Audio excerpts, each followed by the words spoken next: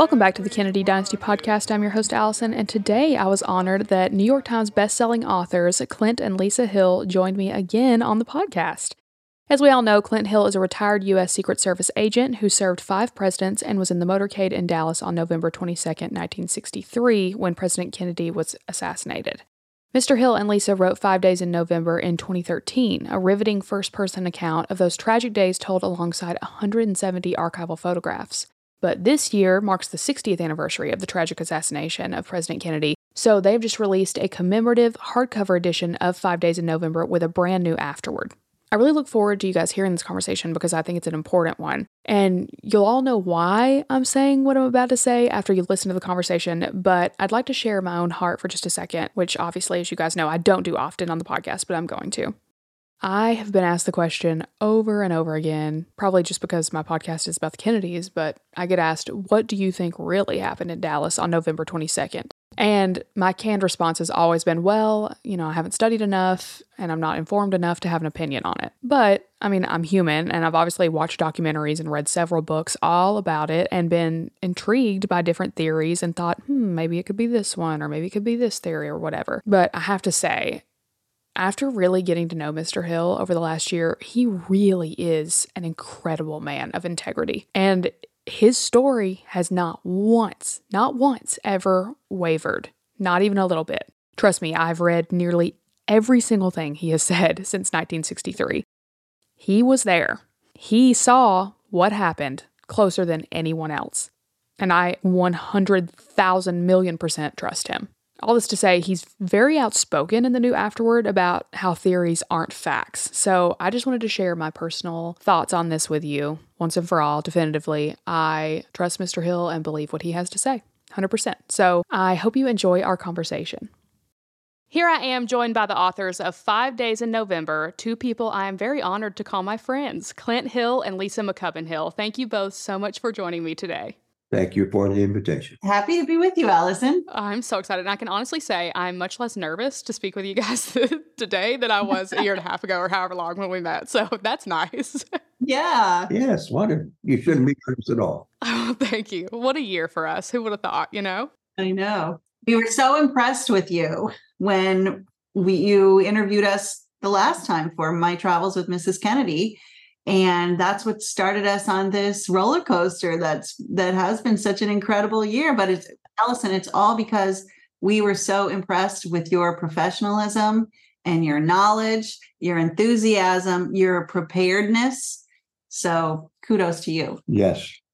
Are y'all trying to make me cry? Because that professionalism will go right down the drain. We want you to know we think you're amazing. I think you both are amazing. Thank you. I'm literally going to get a little teary here if we don't quit. Thank you, guys. I'm really excited to talk about this book because I've read it a few times, and each time I take away something new and different from it.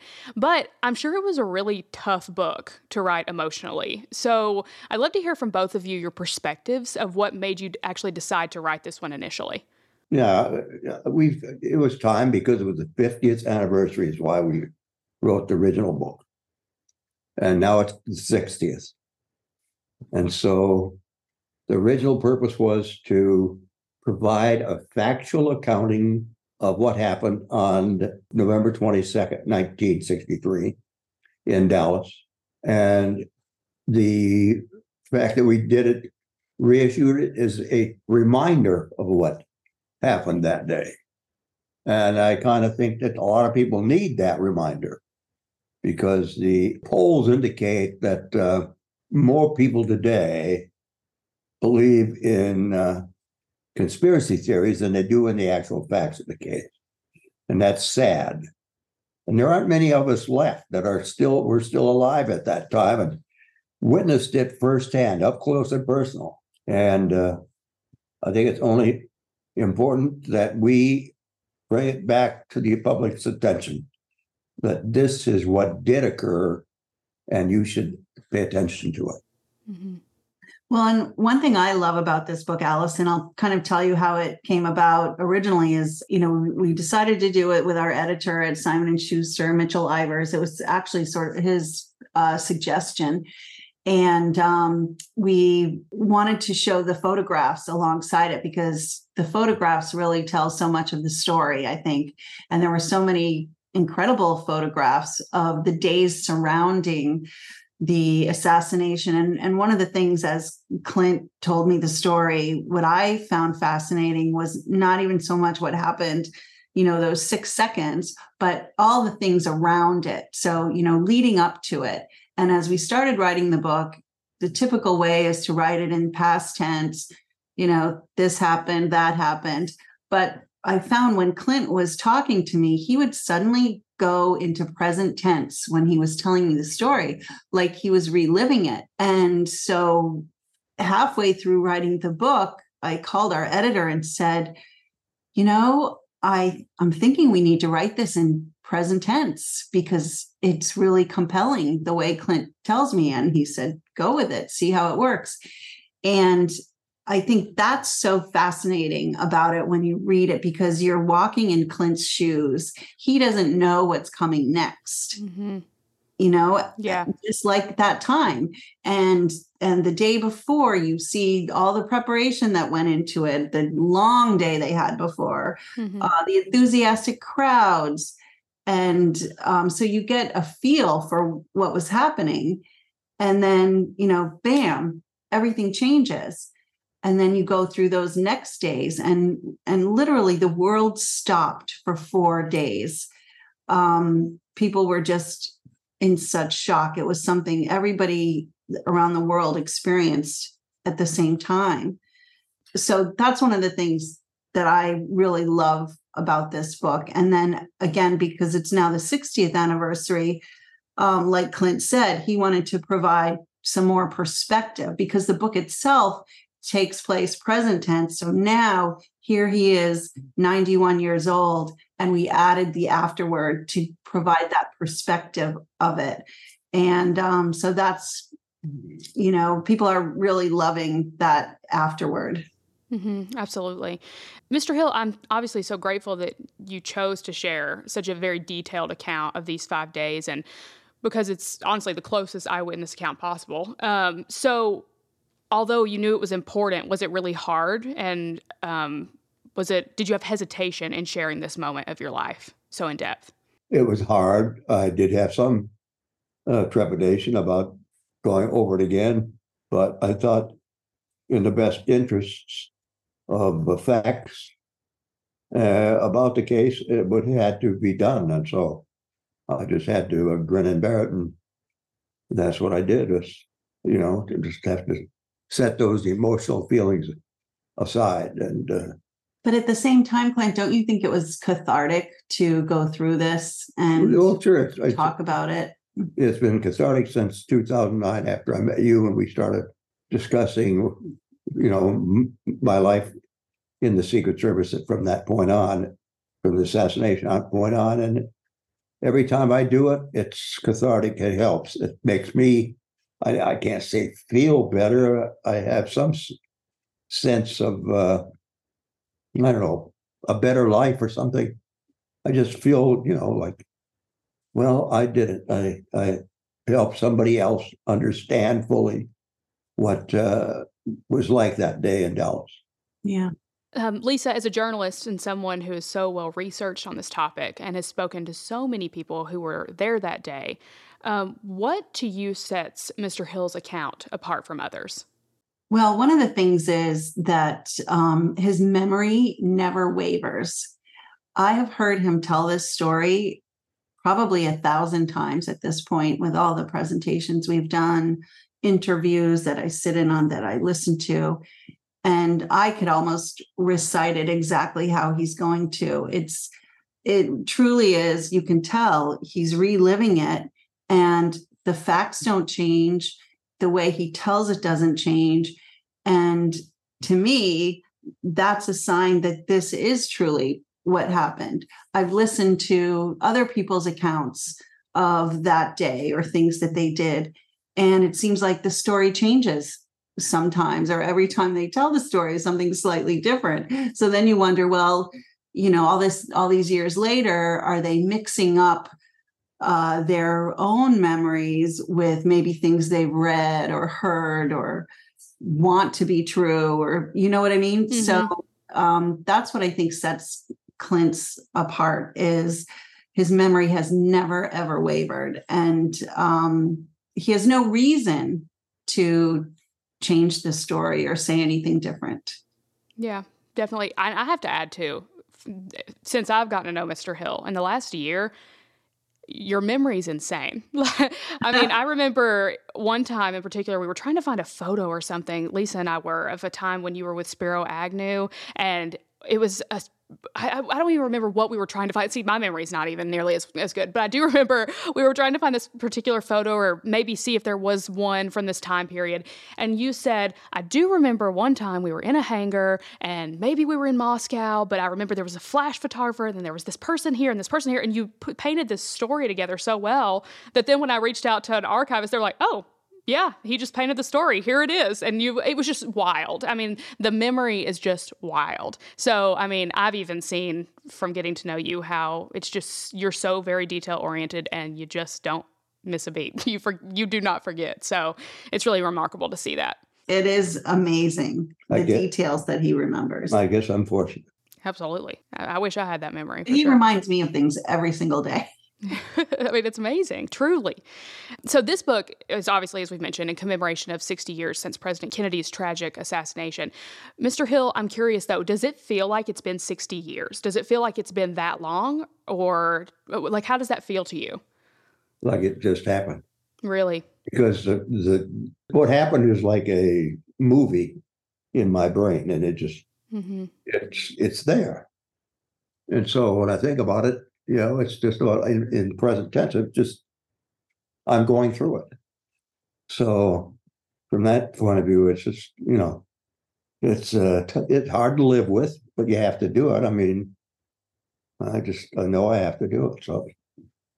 Lisa, you had mentioned too a second ago the layout of this book, and I wanted to mention that as well. It's so immersive in the way that it's laid out with the photos, and you don't caption them. You have that at the end, and it just really, you're in this story moment by moment. So I wanted you to go a little more in depth of the creative decision you two made for how to lay out this book. So as I recall, I think we actually went to New York and helped lay it out with the designers at the publisher, because it was so important to us that the photographs be in the right place as we were telling the story. We chose the photographs. What we would do is I think I have pictures of this. We would print out, different pictures we were considering, and then we would lay them out in order all around our living room, or on the dining room table. And then it kind of snaked around over the sofa so we could see them all out there. And we had to narrow them down. But there are over 150 photographs, I think. But we had to narrow them down and pick, if there were 2 or 3 of the same thing, pick which one was best.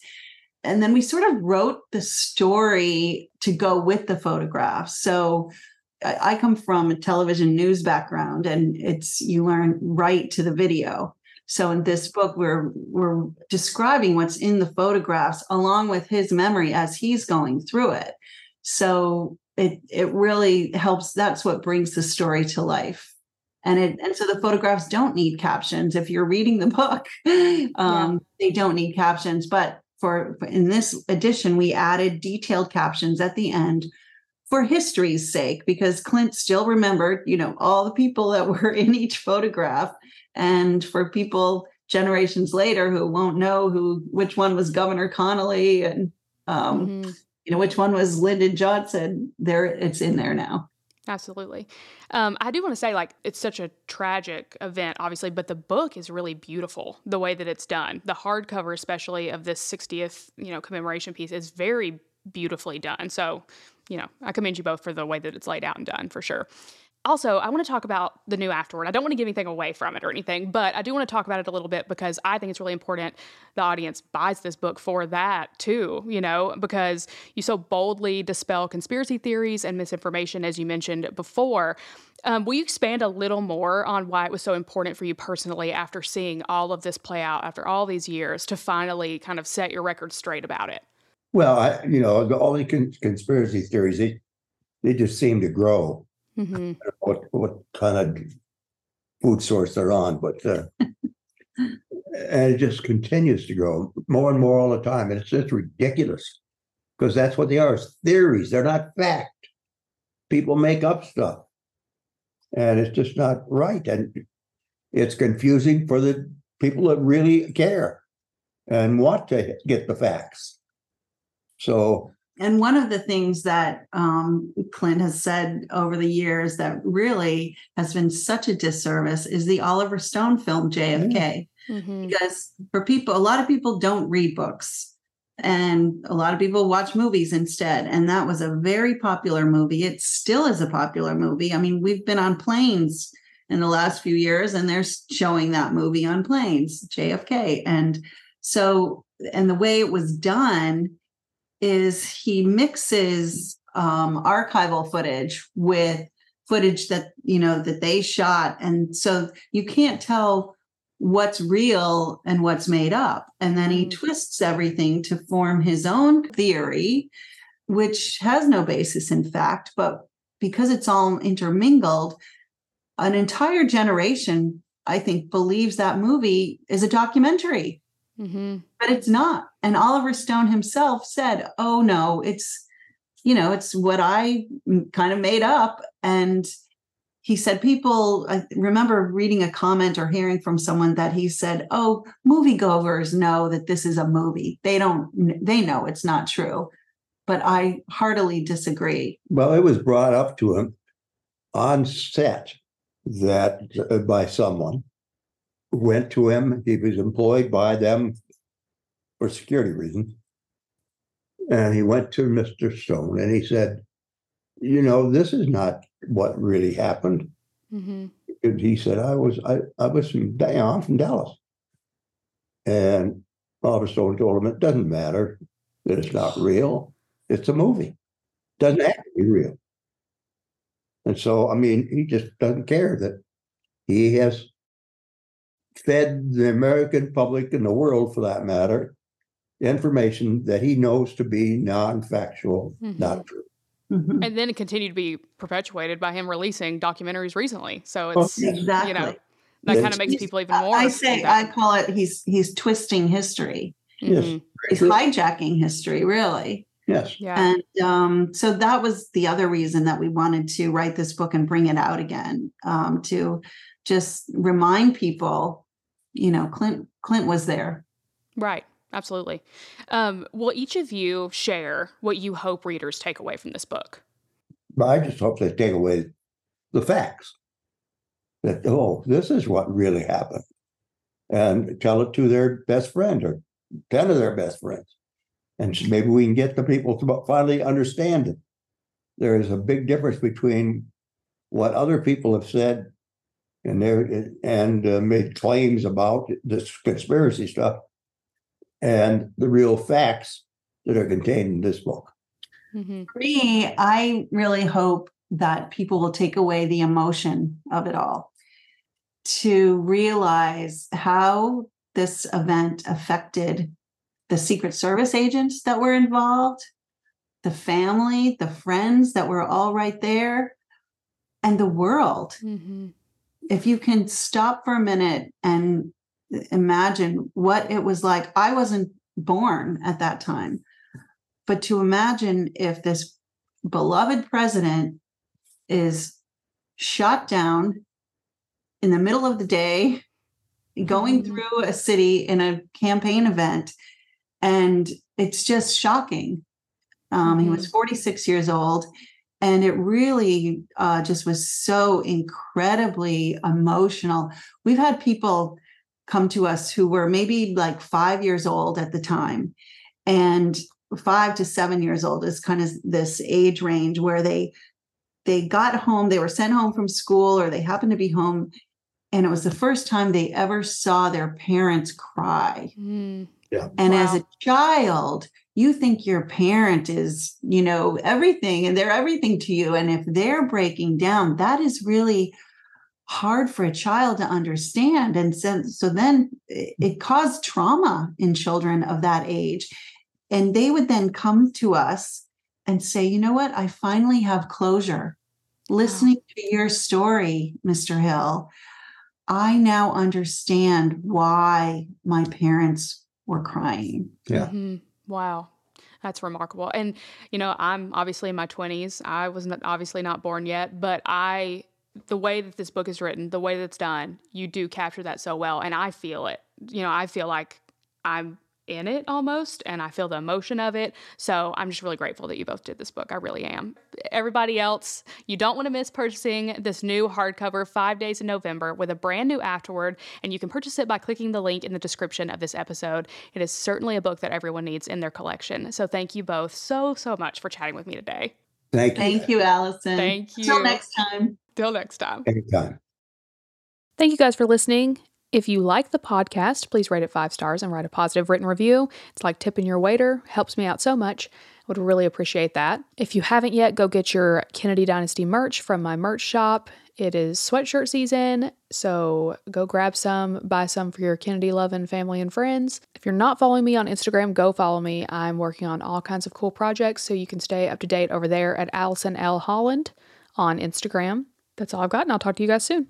Come on and vote for Kennedy, vote for Kennedy, keep America strong. Kennedy, he just keeps rolling up. Kennedy, he just keeps rolling up. Kennedy, he just keeps rolling along. Vote for Kennedy.